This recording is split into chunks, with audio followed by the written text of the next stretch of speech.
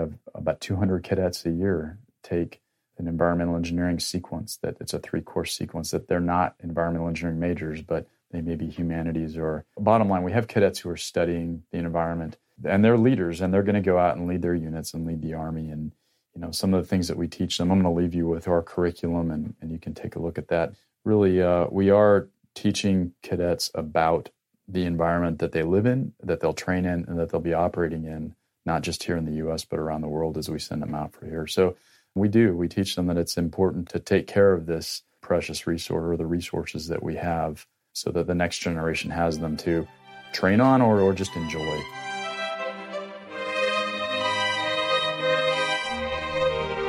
Hi, this is Joshua Spodek, and this is Leadership in the Environment.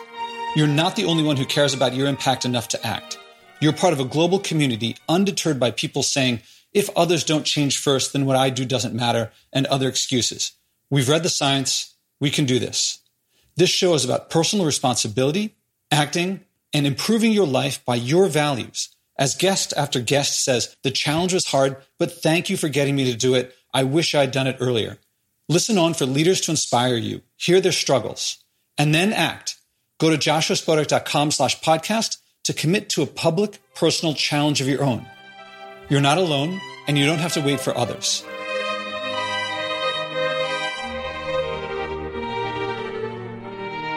Colonel Mark Reed heads West Point's Department of Geography and Environmental Engineering. I met him through another guest on the show, Colonel Everett Spain, so I recommend listening to that episode as well. 2 myths about the military have unraveled in me as a result of seeing West Point from the inside and talking to these generals and colonels and heads of departments. One is that the military practices command and control leadership, and someone of any rank can just order people to do something and they'll get cultural change, let alone compliance. On the contrary, you'll hear from Mark how people lead with compassion and understanding.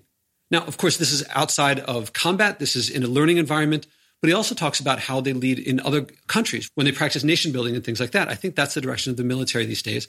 I can't say for sure. This is just what I'm getting, but listen for yourself. The second is that the military wouldn't care about the environment or their effect on it. Listening to Mark, I hear genuineness and authenticity in his passion for building his department and helping it grow, for the missions that he helps people serve outside. So far, I think one could say a lot of what they're doing is fixing what they've broken, but I think I see that they're looking forward to sustainability, at least in the training areas, and certainly in their stewardship in other countries. The military reacts to the nation's values. That comes from you and me, although they also influence us back. I see them as ahead of us in many ways, especially compared to corporate leadership. I think a lot of corporate leaders could stand to learn from West Point. It is one of America's top institutions for teaching leadership. Let's listen to Mark.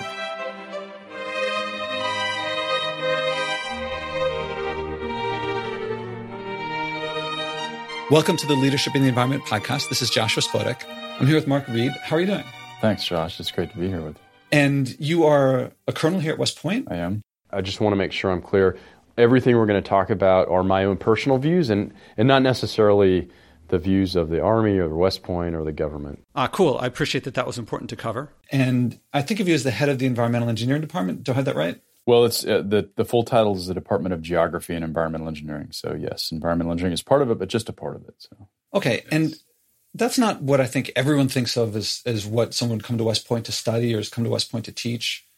I presume you went to West Point. I did. I graduated in 1992. Actually, in the very first class, along with Colonel Spain, one of your other guests, we were both environmental engineers, and we were in the first class that was offered environmental engineering as a major at West Point, and both of us opted to major in that.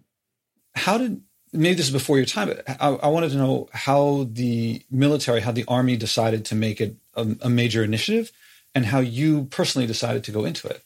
Yeah, so I know a little bit of the backstory of really how it became a major at West Point. And we had a number of people here at West Point who had studied the environment in various forms.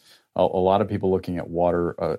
Our Corps of Engineers has a big emphasis on water, water quality, waterways, maintaining inland waterways, dams and river systems, the health of aquatic ecosystems, and that's a large part of what they do, fisheries, things like that. So I think that's part of the background behind how environmental engineering became an option here. But also, the Army has, in the past, we made some messes, and we needed to clean those messes up. And a lot of times, things we didn't even realize that we were doing, whether it was waste disposal, methods or things that we were in ammunition, things that we were using our rangelands and training areas. And so there were, by the 70s and 80s, I think a lot of people looking going, hey, I don't know if we can kind of sustain this way of doing business. There's actually, we're not just degrading, there's maybe even some human health impacts to the way we're doing business. So environmental engineering was really born as a discipline. In many cases, it grew out of civil engineering. And here at West Point, back in the 80s, when some of the senior officers then were looking at, well, what's the future? What are some areas that we need to explore as we update and keep our curriculum up to date here?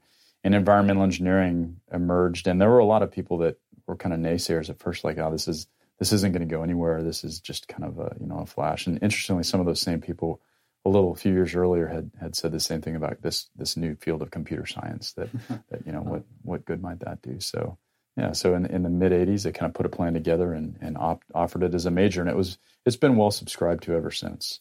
Let me see if I get this right. I would have thought that the interest in environmental engineering would be, we got to put bridges up really fast, and if we're going to support, supply our armies and so forth.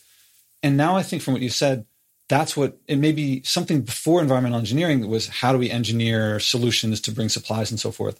But you left messes. And so it's not really a combat thing now, but it's part of the Army mission, I guess, is not just what happens in battle or to prepare for that, but also you have a big institution that sustains itself. And some people said, we're leaving a mess. We can't keep doing this. Why not, though? I mean, you're the Army. Deal with the mess. I mean, that sounds like there must have been some internal change or some people thinking about it in a different way than they did before. Sure. I think a couple different things going on. I think first is just sort of a societal awareness as we looked around and things were happening in the 60s and 70s, and we looked at some of the damage. When things like the Clean Air Act, the Clean Water Act were born, that we realized that as population increases and some of our industrial practices weren't sustainable. I don't know that we called it sustainability back then. That's kind of what it's evolved into now. But I think there was still an awareness that possibly the way we were doing business, not possibly, we had now the scientific evidence to show that the way we had done business, whether it's industry or a military, it left an impact. It left an imprint on the landscape. And that wasn't healthy for the landscape. It wasn't healthy for ecosystems, and ultimately, it wasn't healthy for humans that were using and were dependent on those ecosystems. So I don't think it was anything the Army. Were we out front? I don't think we probably were. I think we were kind of just moving along with the times in this awareness but we have lots of equipment. We use things that are dangerous, whether that's fuels and petroleum products or ammunition, and we needed to be smart about the way that we process those and dispose of them when we're done using them, or when they're expended. So, okay, I was listening to what you're saying. I hope listeners rewind.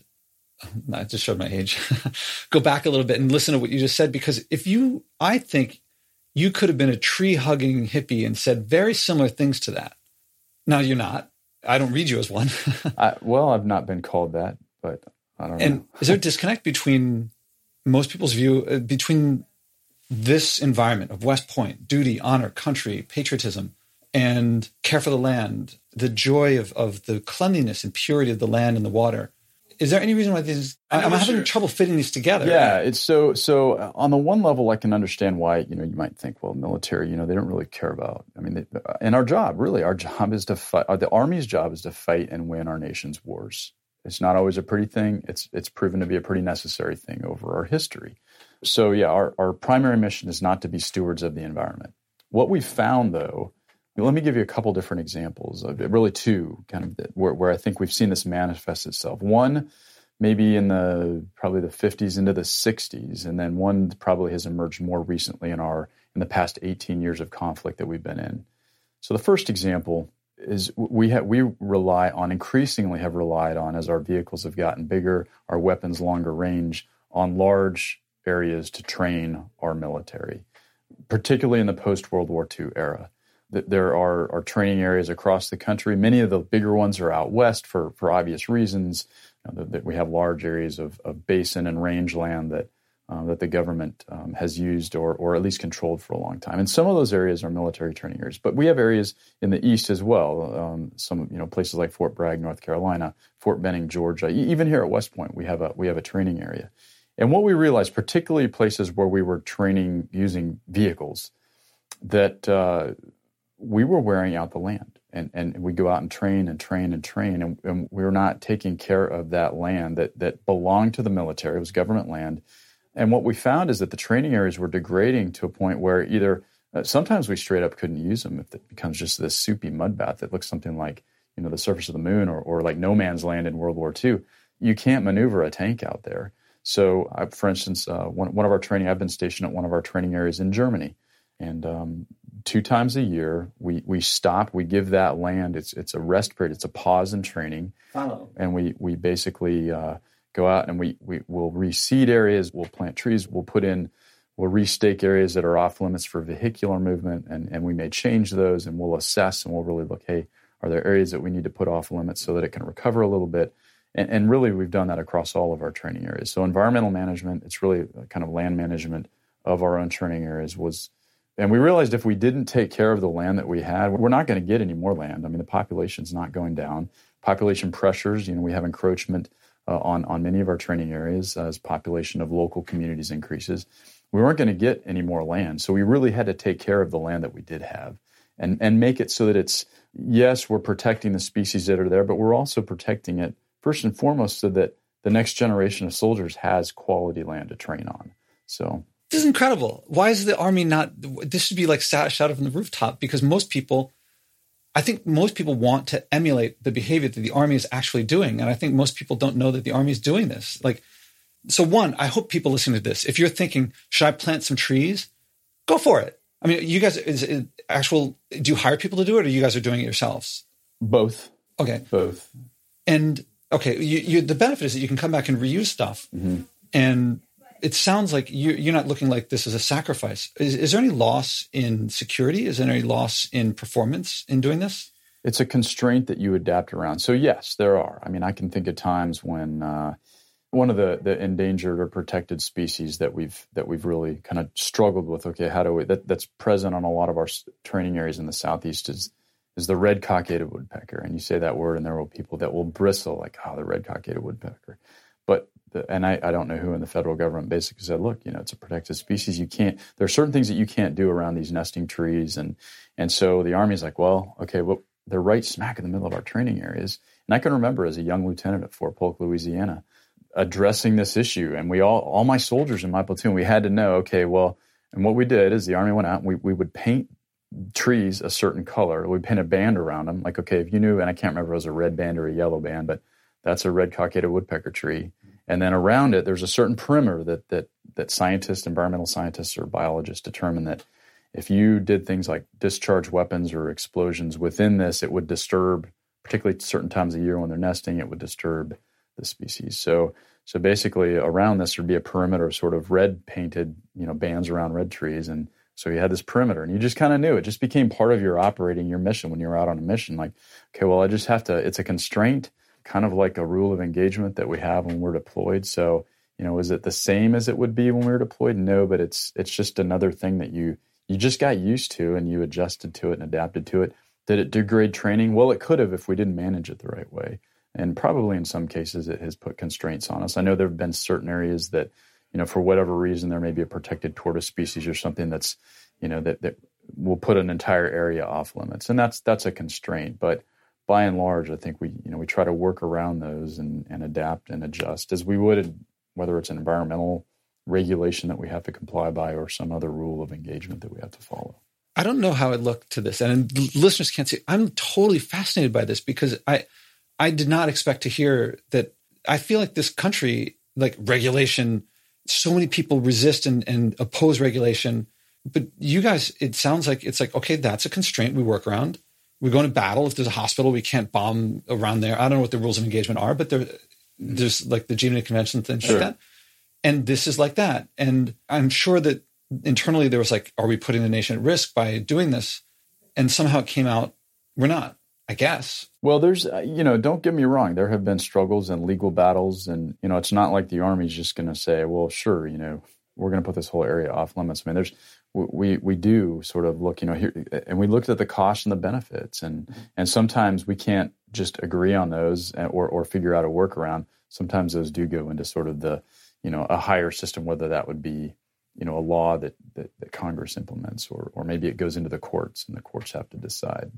And don't ask me to cite any specifically because have to get our lawyers in to do that. But even in that area, I mean, as a cadet, as a young environmental engineer, I took a whole semester course in environmental law. So I was aware of these things and understood sort of the history behind them.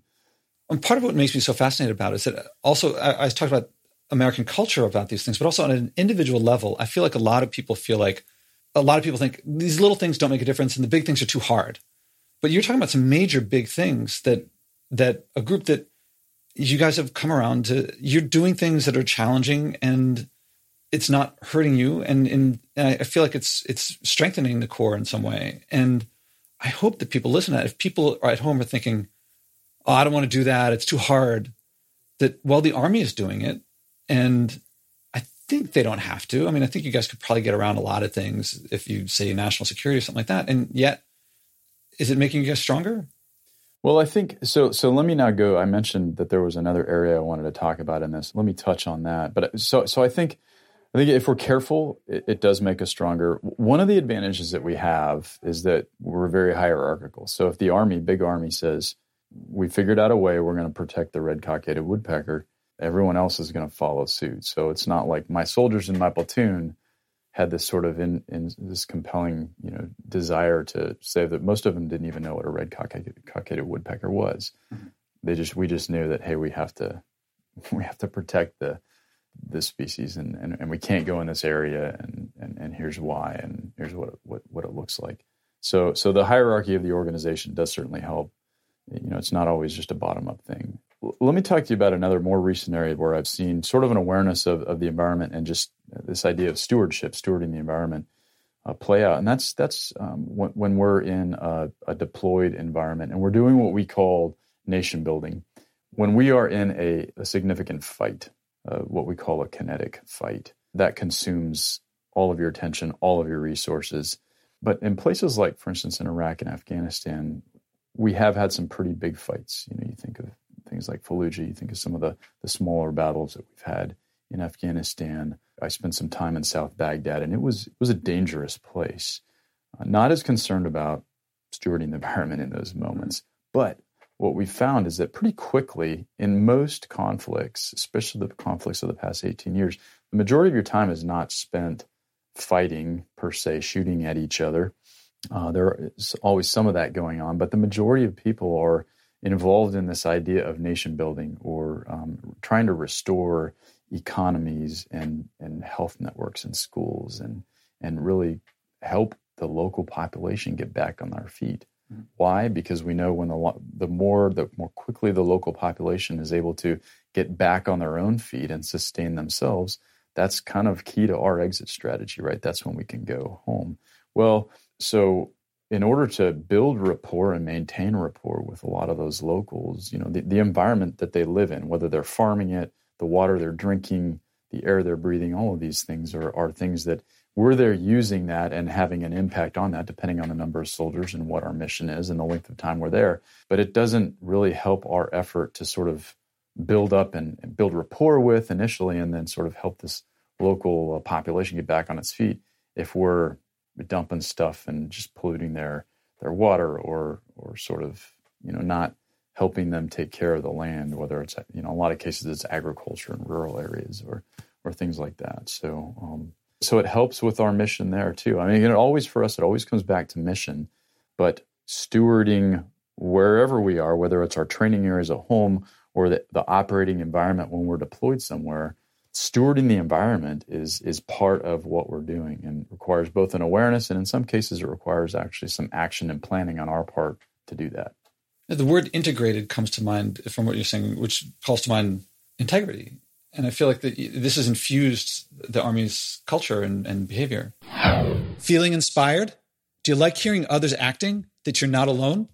Go to joshuaspodek.com/podcast to hear other interviews, but even more valuable, join the growing community of people who care enough to act, not just talk. Read the list of people who have taken on personal challenges and then commit to one yourself. Don't be surprised if you end up loving it, changing more, and finding people following you without you even trying. That's what happens when you improve your life by living by your values. I want to switch to, we've been talking about the Army. I'm reading a lot of passion on you on a personal level. And what does the environment mean to you on a personal level as an officer at West Point? Well, so I have, it's interesting. I don't know. I was thinking about this prior to coming over here to talk with you, where my initial interest in the environment came from. And I really can't say.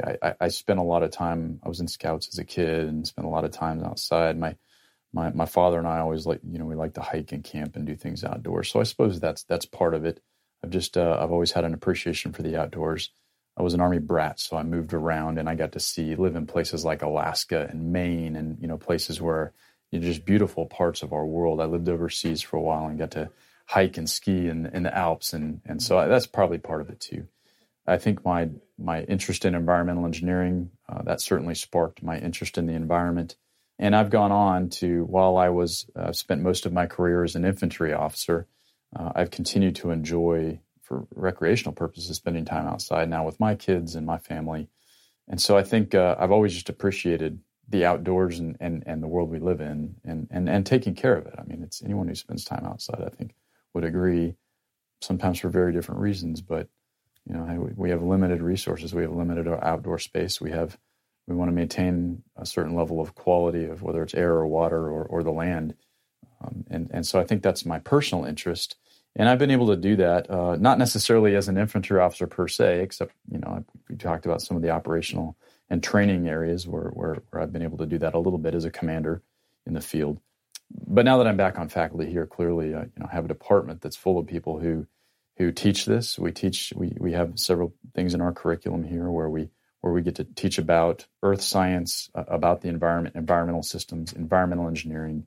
And I love doing that. And I have a pretty diverse faculty who cover sort of different areas in that, from the engineering to sort of the land use planning and things like that. So I really like the seamless integration of things that I think a lot of people, I still can't get off of this, of like how, from the outside perspective, and I'm just one person, but it seems like these are not so closely related, but for you, they're really integrated of family and the nation and land and honor and this culture of the military. It really weaves together in a way that I wouldn't have expected so seamlessly. You're like, yeah, of course. Why wouldn't it be that way? You heard my conversation with Everett, and I wonder if, one of the things I ask is if you'd be interested in, based on what you just talked about, of what it means to you, of doing something to challenge yourself, or just do something that you might not have already been doing to act on the environment. Are you up for doing something? Absolutely. I love stuff like this. Have you thought about it before the conversation? Well, I did, because I was in here. I heard that what you had challenged Everett, and Everett and I have been close friends since we were cadets. So I didn't challenge him I offered him the You offered him, and he came up with it himself. He challenged himself, yes. So I have given a little bit of thought. Actually, one of the things my daughters have, I think I'm going to go a route that my daughters have been sort of leaning. So I have a daughter who's in college and a daughter who's in high school, and they have really been on sort of minimizing waste. And I know that's something that you're passionate about as well. Yes, So hard to do with the family. I've a total of 4 kids and a dog, and we have lots of cadets over at our house, and so that kind of adds some challenges in minimizing waste. But I do want to reduce, and I was trying to think of a way to quantify that. So I'm open for suggestions. I think going for like a bag of trash, 1 bag of trash for a year, that bar is a little too high for me right now. It was for me at the beginning too. But I think what I'd like to do, and I think we can measure this if we measure in bags of trash. I would like to, not just me, but my family, if that's okay, make it a family challenge. Mm-hmm. If we could reduce our volume of trash by half moving forward. Have you been measuring your trash? Well, just only in bags of average bags of trash per garbage pickup weekly. So it's not very scientific, but I have actually a pretty good sense. And I think we were at about probably 3 to 4 kitchen garbage bags a week. I'd like to see if we can cut that in half. And we've actually already started trying to do it a little bit. Cool. So, yeah. Is that a good? I mean, has that worked? Is that a? Well, to me, the big thing is in management and leadership, I think, is a SMART goal. So specific, measurable, actionable, realistic, time constraints. So it sounds specific. It sounds measurable. That's why I asked if you've been measuring this stuff. Over what time scale do you think it would take for this to know if it's working or not? I think a month, we'd probably have a pretty good sense. That would be 4 garbage pickups. So we at least have an initial indicator. And we're already working on it. And we're much more aware of the packaging in particular. I mean, that's where a lot of it comes from, right? So packaging materials and trying to buy things that are not as heavily packaged and use things like mason jars are wonderful. I love mason jars. So it sounds to me like one that you're interested in. One of the things I tell people when they start, I usually warn people about 2 things. They may come up or they may not, but you jumping right into it. So one is that other people tend to make challenges. When you're talking to me, you think, oh, I won't. Some people say I'll go for a month without any meat. And then they go and like mom cooks them a steak and like, what do you do? So you got to think about what's going to happen. But it sounds like your family's already in it. So, and also I point out leaders look at other people as part of the solution, not just part of the problem. But you have to prepare yourself for these things. The others travel. But if you're talking about in your house, then that's kind of taken care of. I think this is going to be one that I'm going to send you. There are 2 guests that I've had. One is Bea Johnson, who is a role model for me because her family of 4 produces like a mason jar of trash per year. Wow. And I'm like, I'm not even close. And Jim Harshaw, who went to UVA, he was a Division I wrestler. Okay. And his challenge was he was going to take public transportation. He's got 4 kids.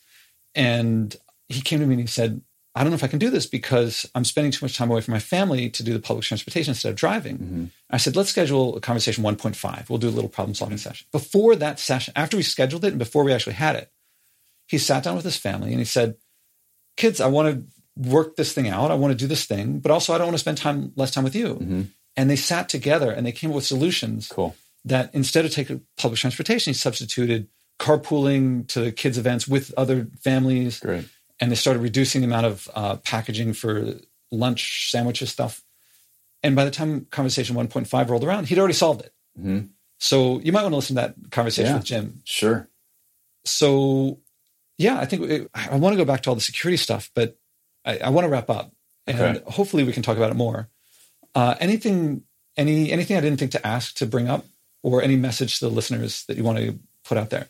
Oh, there's so much more we could talk about, and maybe we can meet again and discuss.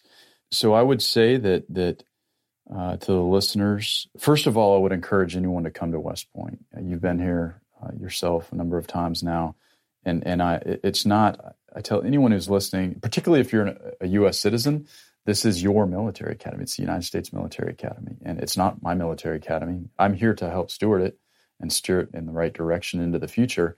But I really encourage people to come visit, and particularly if you're in the greater New York metro area, it's really not very far away. Yeah, I took the bus from Port Authority, and it dropped me off right here. You can do that. You can take a train, Metro North, up to Garrison, and it's right across the river. So Uber across or whatever.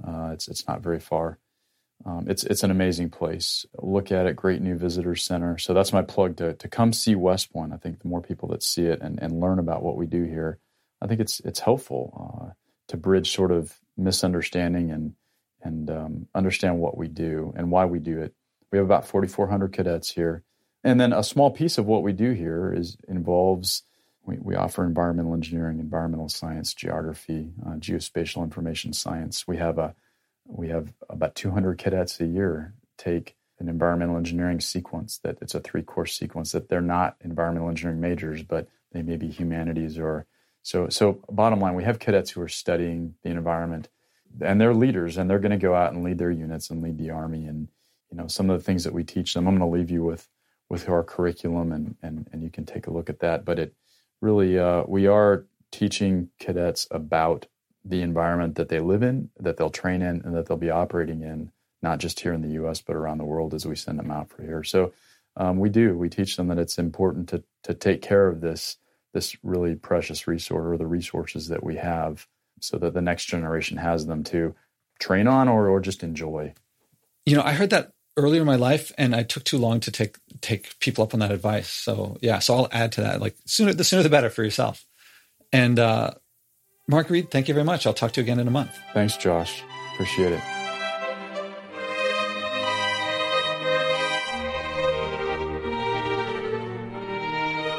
It makes us stronger. That's a military leader at the United States Military Academy at West Point talking about environmental stewardship. Who would have expected a top military leader to talk about woodpeckers and to act on it? A major initiative of the military these days is restoring economies and helping local populations. Stewarding the environment is fundamental. Does that sound familiar? Those are difficult situations they face, but it looks like a direction for modern militaries. Same with organizations that you're leading in the face of cultural change. I don't know what your organization does, but I bet its customers, employees, and community want more sustainability, not less. And you'll lose market share to a competitor who does it first, and the person who leads it will get promoted. I hope that civilian leaders learn from Mark's lead. I can't believe how much American businesses and other institutions are trailing the rest of the world in environmental stewardship. Let's do this. It starts with you and me, right here, right now. Can you commit to live by a value of yours as Mark did, involving his whole family?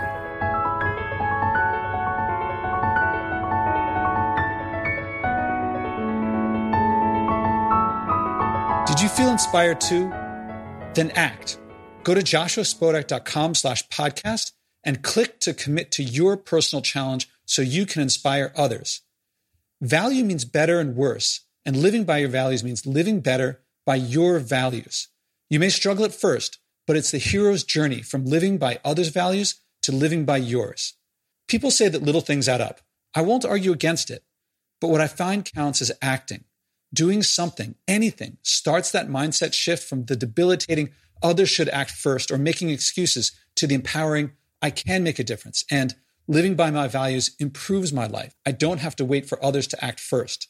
I'm looking for leaders, people who will bring what works here in this podcast to communities I haven't reached. Billions of people want to change their behavior. There's room for leadership, from personal leadership of just yourself to whatever scale you want. Start by acting and changing yourself.